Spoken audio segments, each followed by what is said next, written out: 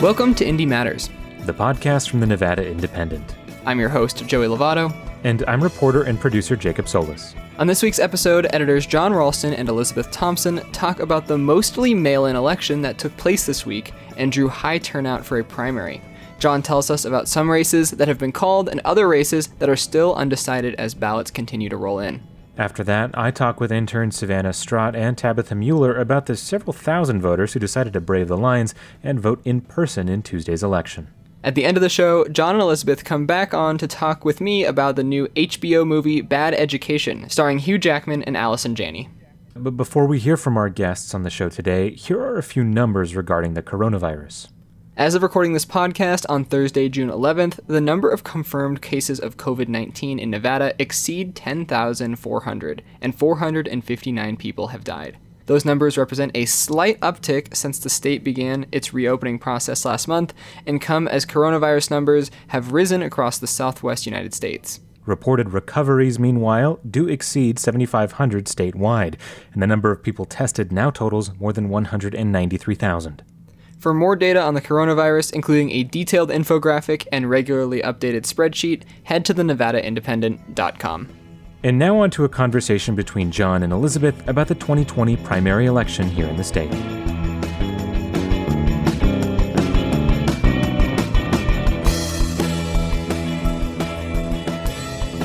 Hey, this is Elizabeth Thompson. I'm here today in my capacity as an interviewer of our fearless editor and founder, John Ralston, just a couple of days now after the election. John, we spent 4 wonderful hours together doing a live stream the night of the election.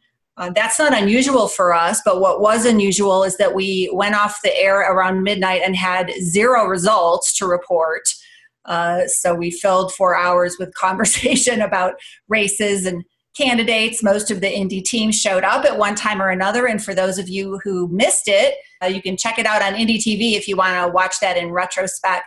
John, other than getting no results on election night, what were the surprises for you as we rolled into that next 24 hours and saw some of the numbers coming in, or just in general on the day of voting? Well, first, let me say about that 4-hour show, which I've called the 4-hour Seinfeld show, a show about nothing with no results. The most impressive thing about that show was our interns, who were intrepid and came on several times and all did very well on camera, I thought, in explaining what went on in their races. And I hope people realize, listening to this, that we have a very robust intern program here at the Indy, and I hope if people want to apply that they will. It's one of the things that you and I think are both very, very proud of. But I don't want to get off too much of a tangent. So the election, as we are taping this podcast, is still going on, of course. In fact, they've only released about, I think if I remember correctly, about 310,000 ballots, and they're still coming in the mail, because if they're postmarked by 5 o'clock on election day, they could still be counted. I was told today they may have as many as 440,000, perhaps 450,000 ballots altogether. So it's still only 70% or so of the ballots that have been counted. There's a lot more to count, so things could change. We have called races. You can go on our election page and see the ones with a green check mark that we believe are over. I guess I wasn't that surprised that the former wrestler, Dan Rodheimer, appears to be winning the Congressional District 3 Republican primary for the right to face Susie Lee, who now has run into some national attention in a way that she didn't want to by advocating for PPP loans, and her husband's gaming company got a couple. Whether that turns out to make that race more competitive than it should, we'll find out. And then Jim Marchant, the former assemblyman who nobody knew up in Carson City because he basically was invisible and didn't do anything. It's very conservative, got some endorsements from Washington, has a slight lead in that other congressional primary. I really had no idea, as I think I said on election night, Elizabeth, who would win that primary.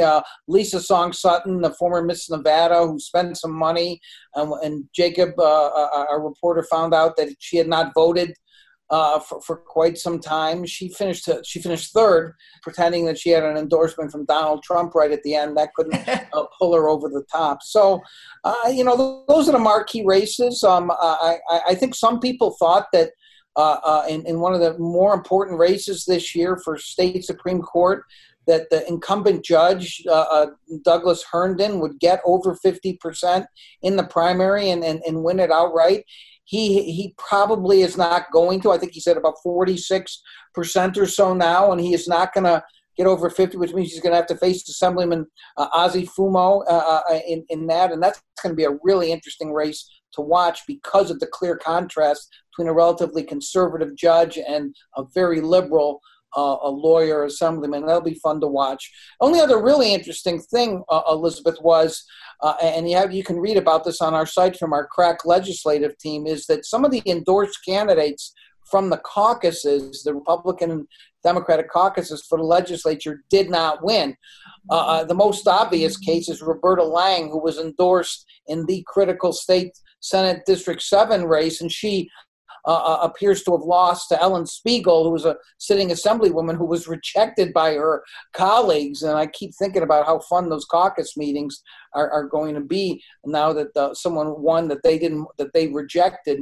But there are several assembly candidates who won or appear to be winning that were not endorsed by the caucuses, and it just shows you that money and caucus endorsements can't buy those races still, that retail politics matters. And what's even more interesting this time, we talked about this on election night, is there wasn't as much retail politicking because of the pandemic, and so most of this was done through phone calls, emails, social media. So that's the general contours of what I felt. Yeah, those are the broad strokes. I want to mention, and speaking of the interns, because they did most of this work, we were able this time with their help to cover more local races than we usually do in terms of doing a preview and tracking. Reno City Council and Clark County City Council, which we normally would have done, are in the mix, but we also covered races in Carson City. We looked at Douglas County Commission. We looked at both the Board of Education on a statewide basis and the two boards in both of the urban counties. Sorry, rurals, we want to do more coverage in the rurals, but we have such a small team. It's very hard for us to do even what we're doing. So this is my little plug to support the Indy if you can, so that we can expand our coverage into more local governments, including the rurals. We did, though, John, and I want to spend a couple minutes on this for anyone who has been living under a rock and may have missed it. For the first time, we did some stuff on judicial races on the site, on our election page. So just talk for a minute about why that was important to you to do, maybe a little bit of the type of feedback we've gotten, and then what we're looking to do as we head towards the general election in those judicial races. Yeah, this judicial project, again, is something that we're very proud of at the Indy, and that we devoted an entire page to long questionnaires that judicial candidates and incumbents were asked to fill out. And about 60% of them did fill them out. They're very detailed. We got a lot of feedback from people who generally have no idea who they're voting for judges, because they're either just basing their vote on soundbite campaigns or name recognition as opposed to qualifications. We made that available, and I'm hoping people used it. I'm still going to tally up, Elizabeth, how many candidates and judges did poorly based on not filling out that survey, which really bothered some people. So I don't know what that result is, but we're going to do even more for the general. I'm very, very proud of providing that kind of information for people. I'm hoping that it's even more in-depth for the general. We'll have assessments and analysis, and we'll look in-depth into cases with help from our great partners at the Boyd School of Law at UNLV, who have graciously agreed to cooperate with us and partner with us on this. One quick thing that you mentioned that I should have mentioned were those local government races. There's a couple things worth mentioning.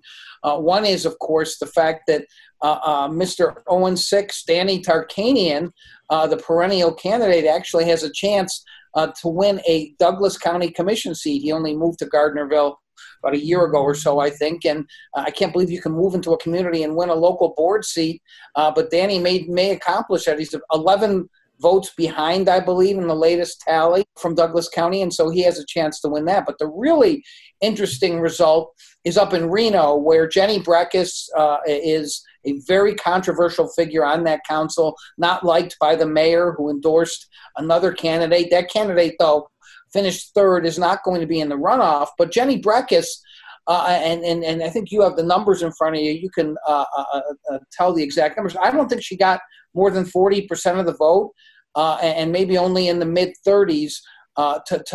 She's going to be in first, but she's going to have a runoff against a person who's part of a longtime Reno family, and those runoffs can be very different than the primary. The one thing that's changed in Reno is they used to have to run in the district in the primary and then citywide in the general. They changed that, so now it's just in the district, which I think helps Breckus. But there are going to be a lot of money, a lot of forces arrayed against her, and a lot of money spent against her. If you have those results, Elizabeth, she got 40%, something like that? Unfortunately, or fortunately as the case may be, our results page has every single race in the state on it, and it's not all in order. So I'm scrolling right now to try to see. I'm sure I'm right that she got about 40%. I think that's about right, yeah. Yeah, so I guess the one thing I would say is that we do have almost every single race in the state, all the way down to, and I didn't even realize this until today, Elizabeth, when I was calling races and putting the green check marks there, something called the Soil Conservation District in a small rural county. First of all, why is that an elected position? Secondly, what does the Soil Conservation District do? I think this is a job that Daniel Rothberg should either run for or write about at some point. That's right in his wheelhouse. The one that got me along those lines, it's funny that something stuck out to me too along those same lines, is called the Topaz Ranch Estates General Improvement District, which I have literally no idea where that is or what. I know what a general improvement district is. That's about as far as I can tell you there. Yeah, really, really interesting, some of these teeny tiny little local races. It would be so much fun to dig into these, I think, at some point if we ever have the time. John, the other thing I wanted to ask you about is for a couple of weeks up to Election Day, you were tracking the numbers. Was there anything in there in terms of broad strokes that caught your attention, either in Clark or Washoe, the rurals? What were you noticing as you were reporting the returns? I guess what I'd say is just the volume was very large, which showed to me that people really did like voting by mail. And I wonder how that's going to carry over into the general election. I mean, it's going to end up being, as I said, 440, maybe 450,000 people voted. There are 1.6 million voters in the state, or give or take. And so usually absentee mail balloting is a very small part of the turnout, but because of the pandemic and mostly mail balloting, it is going to be, obviously 95% of the turnout. I'm wondering, even if we have a normal in-person voting in November, and by the way, I hope we do, because that'll mean that we're relatively disease-free, or at least it's contained, how many people are just going to say, I really like voting by mail, I'm going to do it again? So the most significant thing to me was the turnout, which ended up being a little shy of 30%, which doesn't sound like much to normal people listening here. But for a primary in Nevada, that's a lot. Yeah, it sure was. All right, John, thank you for your thoughts on that and everything, as always. And I look forward to doing at least a 4-hour election show with you in November. With results. Hopefully.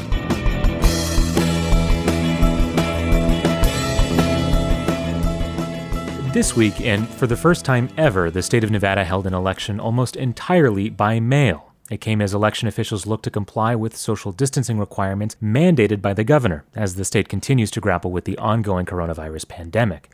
But it wasn't an all-mail election, as we've seen in some other states. Instead, election officials set up a limited number of in-person voting sites for people who did not, could not, or would not vote by mail.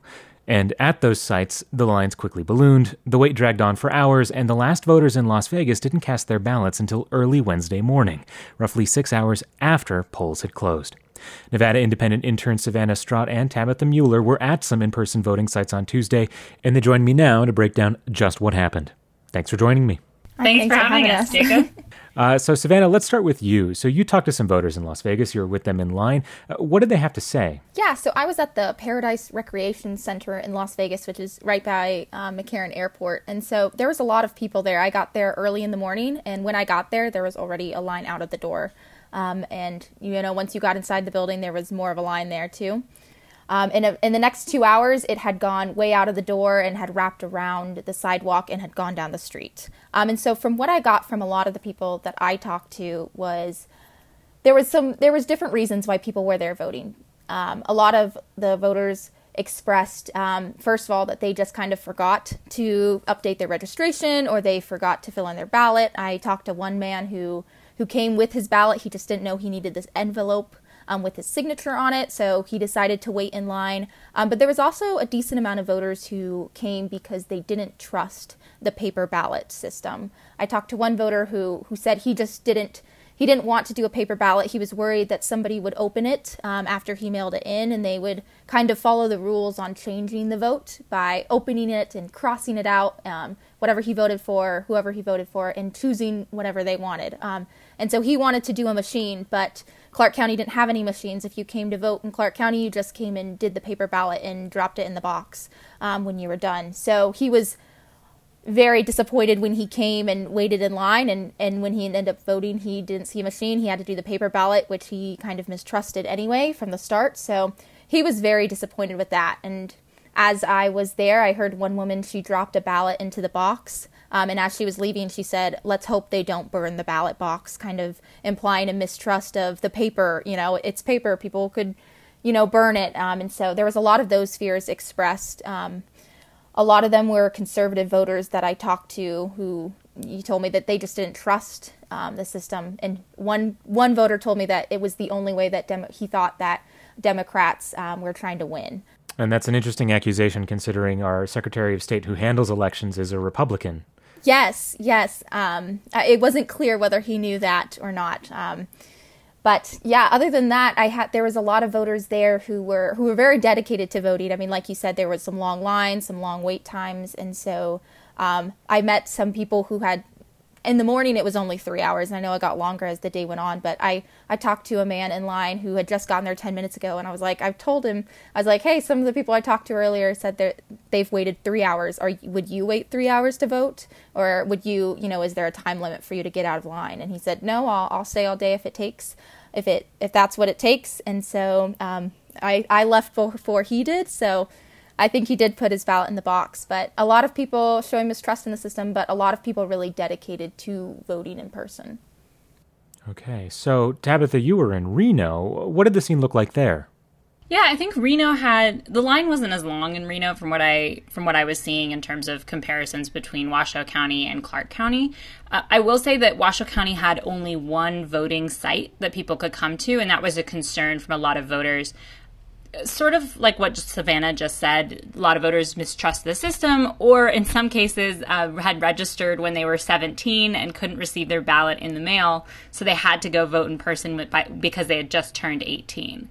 And so it was interesting because to me, the people I talked to, it seemed sort of split along party lines in some ways, whether there was a distrust of the system, whether they were voting in person because they had lost their ballot or something had happened to it. Or just never received it. And so that was something that I kept thinking about after that event. But the one thing I did notice that was really interesting in terms of Washoe County is there were people there monitoring the line, checking it. Everyone was fine with waiting. I think when I was there in the afternoon, it was about an hour wait, 45 minutes to an hour. That extended out as the day went on, but it closed earlier than Clark County had. Okay, so yeah, I'm actually curious about the mechanics of that. And so in Reno, they actually used some technology, right, versus the paper ballots everywhere else. Can you explain that a little bit? So every other county, so there's 17 counties in Nevada, and all of the counties had paper ballots that people could fill out when they got to the site. However, Washoe County was the only county that had an in-person voting machine. And so voters could come in and use the machine. which sort of let them have that traditional experience that they might be used to. And that was just a county decision. I think that they wanted to keep people, that was just a county decision. They wanted to keep people sort of just have that as an option if that's what they wanted. And many of the voters were really glad to have that. I know there was one voter who said that he would have been even more distrustful had the machines not been there. And one thing that I did want to note is when people walked in to cast their ballot, they all had to wear masks. It was a requirement. For people not wanting to wear masks, they would bring out the paper ballots to them so they could fill them out outside. But there was one gentleman who refused to fill out a paper ballot because he didn't trust the paper ballot at all and insisted on going in, voting in person without wearing a mask. And so the county staff had to clear out the entire building or the entire room where people are voting and then let him come in. He voted. They washed down that voting machine, sanitized it, and then he left. Wow. And so that's a big contrast then to Las Vegas, where, like you mentioned, Savannah, it was literally just taking the normal mail-in ballot, filling it out in person, and then handing it to the election staff. Is that correct? Yep, that's correct. And I think the mask thing that you mentioned, Tabitha, is really it's really interesting because one man, I was wearing my own mask, and one voter, as he was leaving the building, I asked to talk to him, and he said he wouldn't because I was wearing a mask. So in Clark County, they weren't enforcing masks. There was a lot of people without masks, and some of them were very against it anyway. And one thing I do want to say about the mask is people were allowed to, they didn't have to wear masks outside just as soon as they walked in the building. And they had disposable ones to hand out. And people were checking temperatures before they walked into the building. And those are county employees checking temperatures? Mm-hmm. Yeah, county employees and all of them were, on staff that day. So with all this stuff, with the logistics of getting this done by mail and the time of a pandemic and all that, there have been a lot of criticisms by both parties over exactly how this was carried out. And we've seen this nationwide. Obviously, there have been lots of discussions in Georgia about the sort of partisanship of elections. And in Nevada, those discussions are different, but still present. So I was hoping we could dig into that a little bit. So Tabitha, you have looked into this a little bit. And what have been those partisan responses in Nevada to the way that this election was carried out? So, I mean, I think you saw it on both sides. There was kind of this is the first time that we've really done a mostly all mail-in system. And I think that people were worried about voter fraud. They're concerned about voters not being counted, people not receiving ballots, maybe a mistaken ballot or two in the mail. I know that there were a couple of lawsuits that reporter Riley Snyder researched and wrote up. And so it's been really interesting to kind of follow the criticisms. And President Trump also critiqued the Nevada decision to have a mail-in ballot. But one thing that I found interesting that you mentioned earlier, too, is that it was a Republican, the Secretary of State, who made that decision to ultimately move to a mail-in system because of the coronavirus. Right, and we should say, too, that the original decision was to have an all-mail election, but there were concerns raised by Democrats that would disenfranchise some people who could not vote by mail. And then the Democrats later complained, as we saw this week, that there were not enough in-person sites and that had there been more, there would be fewer lines and fewer headaches. We saw that at Washoe County, too, where multiple people said, I wish that we had more than one site because this is getting backed up and we could move it along faster. It's also that accessibility, right? If you live out in an incline or you live out further away from Reno, it can be really hard to get into town on a weekday to vote in person. So with all this in mind, I guess that leads to my next question, which is the November election. A lot of this feels like it may have been a dry run, just in case that if the pandemic really drags into the fall and into November, that we're going to have to deal with this when we're dealing with a general election and a contentious presidential election on top of that. So what was the sense that you two got from the way that election officials and voters thought about that this might extend beyond Tuesday's election?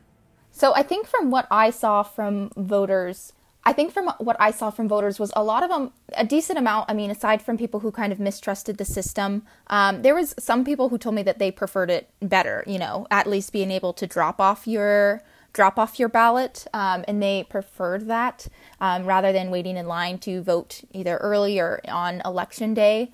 And I think what this election, from what I saw from the people in Las Vegas, I think this was kind of like you said, it was a dry run. It was an educational kind of time. I think like that man I talked about who didn't know that it was going to be in Clark County, a paper ballot, whether you did it at home or you did it in site and waited for hours. So I think that as far as the general, I think for voters, this was more of like an educational kind of, oh, this is how we're going to do it. So if it does end up being the same system or the same way in November, I would think that there would be a little less hiccups, but maybe there will be more because, as we know, not as many people vote in the primary as they do in the general. And so maybe the people that didn't vote in the primary, they're not going to know, and we'll see these hiccups repeat in November.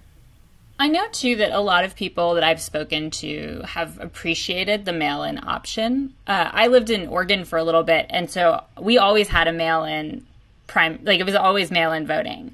And so for me, the in-person voting was different as soon as I moved to Nevada. But a lot of people, I think, appreciate the convenience of the mail-in voting, but they like having those voting locations if they want to come in person. And Washoe County had a call where they were kind of debriefing with reporters and the media about what had happened and sort of their take on it. And from what they said is they're planning on having it as a normal voting system in November. So I don't think that they are focusing on re-implementing this in November. I think that they are planning on having a regular election or a regular voting process. Well, we'll have to wait and see. But for now, thanks so much for joining me, you two. Thank you, Jacob. Thanks, Jacob.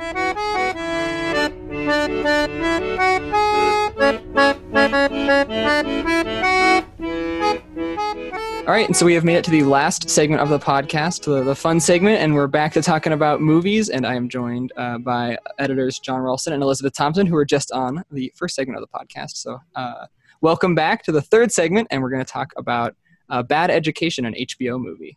Yeah, so I just, let me set it up for people who haven't seen it or need a reminder. So this is based on a true story. It happens on Long Island in a high school. A superintendent and his assistant essentially in the beginning of the movie are getting all kinds of credit for the great success that this school has reached.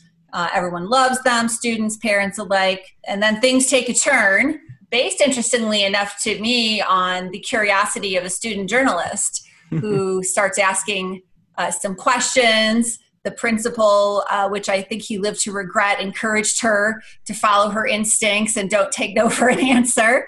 And so she started digging into school records and budgets and nosing around and asking for files. I'm going to avoid giving away the spoiler, as I sometimes do during these conversations because I forget. But Hugh Jackman played the role of the principal, Frank Tassone, and Allison Janney, who I'm sure she's been in some things since, but I remember her from West Wing, that role that she played. She was the assistant principal, and Ray Romano was in the movie as well, which is kind of interesting, playing a very low-key type of character, which I thought was just kind of out of the norm for him, so to speak. So that's what it was all about. John, what did you think? How do you rate the movie? I rated it very highly. I thought it was just an absolutely fascinating character study, or you can say two character studies, and just a slice of life. And some of it just seems so real. The way that the parents behaved, the way that the school board behaved. I think Ray Romano was the head of the school board, if I remember correctly. I saw it about a month ago or so now. It seems like I've read a little bit about the real story, and they did change some things, as they usually do in this, and took some dramatic license. But the actress who played the student journalist was fantastic too. I thought she was great and so believable. But I have to tell you, as good as Allison Janney was in this, and she was superb. And the only thing I really remember her vividly, and besides the West Wing, and I was not a huge West Wing fan. Let's not get into this debate today. But I think it was called Tanya. She played Tanya Harding's mother. Oh, yes. I think she was nominated for an Oscar for that. She was just unbelievable in that movie. Am I right, Joey? Yes, but she was also in my I feel like I bring it up in every movie segment, and I'm sure you haven't watched the movie yet, but my favorite movie of 2018, The Meyerowitz Stories by Noah from Noah Baumbach, who did the Marriage Story. She played the sister in that. She was fantastic. I still have to watch it. I love Noah Baumbach. But I swear to God, I bring up Meyerowitz stories in every movie conversation. I'm going to get to Joey's review in just a second, but I just want to say one thing. As great as Allison Janney was in this, and I thought she was, Hugh Jackman's performance in this should win all the awards. I mean, I am kind of a Hugh Jackman fan. I don't love the guy, but I'm kind of a fan, and he's obviously a super talented guy. He can act, he can dance, he can sing, all the rest of it. But he disappeared into this role. He made himself to some extent not that attractive, even though he was a guy who obviously thought he was super attractive, and he just was such a creepy guy from the first moment you see him, and the behavior and disintegration, and it is a tremendous performance, and should win a lot of awards. Yeah, I thought that Hugh Jackman's really good. I've been calling it the Romano-sance. I've really been enjoying Ray Romano and all of these movies that he's been in now. I mean, he was in Paddleton, if you've seen that. Which is about two guys, and one of them has cancer, and they kind of go on this last trip together before one of them passes away, and Ray Romano's the friend, and it's really sweet. And then he was in another really good movie called The Big Sick, which I thought was really good. That was a great movie, The Big Sick, yeah. Yeah, starring But he was also in The Irishman, and he was great in that, too. So again, the Romano-sance is real, and I'm here for it. I love it. He was good in this movie. He was very subdued. You're right about Hugh Jackman. Like, they did something in the movie where they were like always looking really close at his skin, and it was like really tight on his face. I mean, it was just really kind of bizarre looking.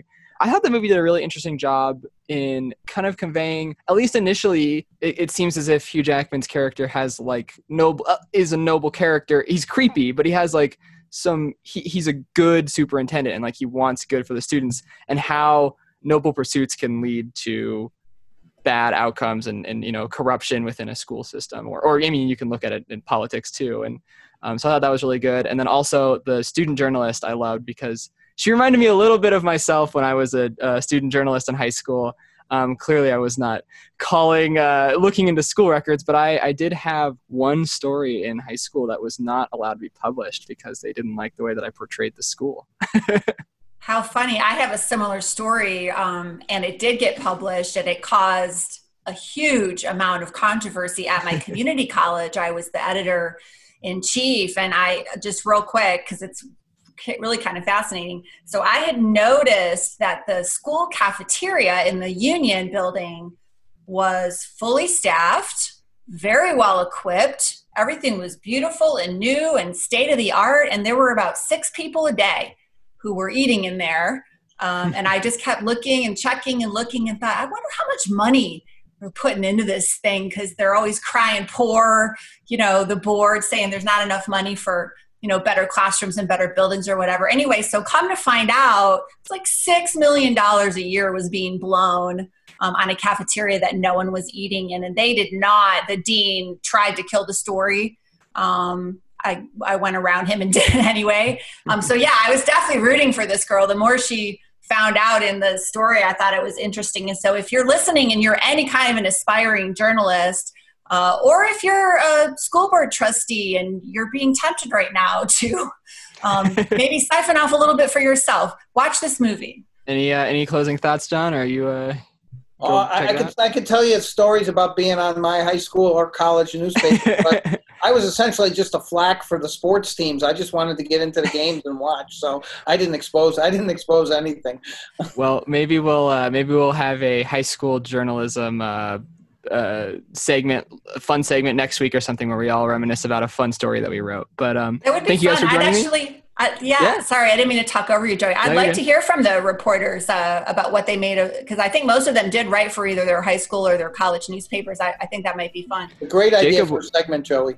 Jacob was the editor-in-chief of the Sagebrush at UNR. So. That's right. Thanks. And I worked under him. So, all right. Well, thank you guys. Yeah, thanks for joining me to talk about movies, and we'll be back next week with more interesting journalism stories, I'm sure. Thanks, Joey. Thanks, Joey.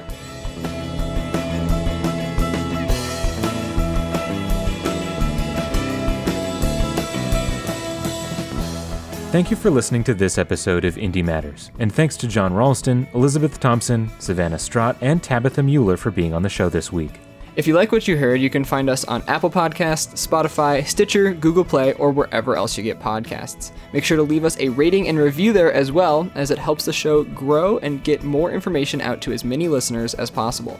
And of course, if you have comments, criticism, praise, or want to suggest a segment or person for us to interview, you can email us at jacob@thenvyindie.com or joey@thenvyindie.com. People with Bodies wrote our original theme song, and you can find more of their music on Spotify or Bandcamp. Thank you for listening to Indie Matters. I'm your host, Joey Lovato. And I'm reporter and producer Jacob Solis. And we'll talk to you next week.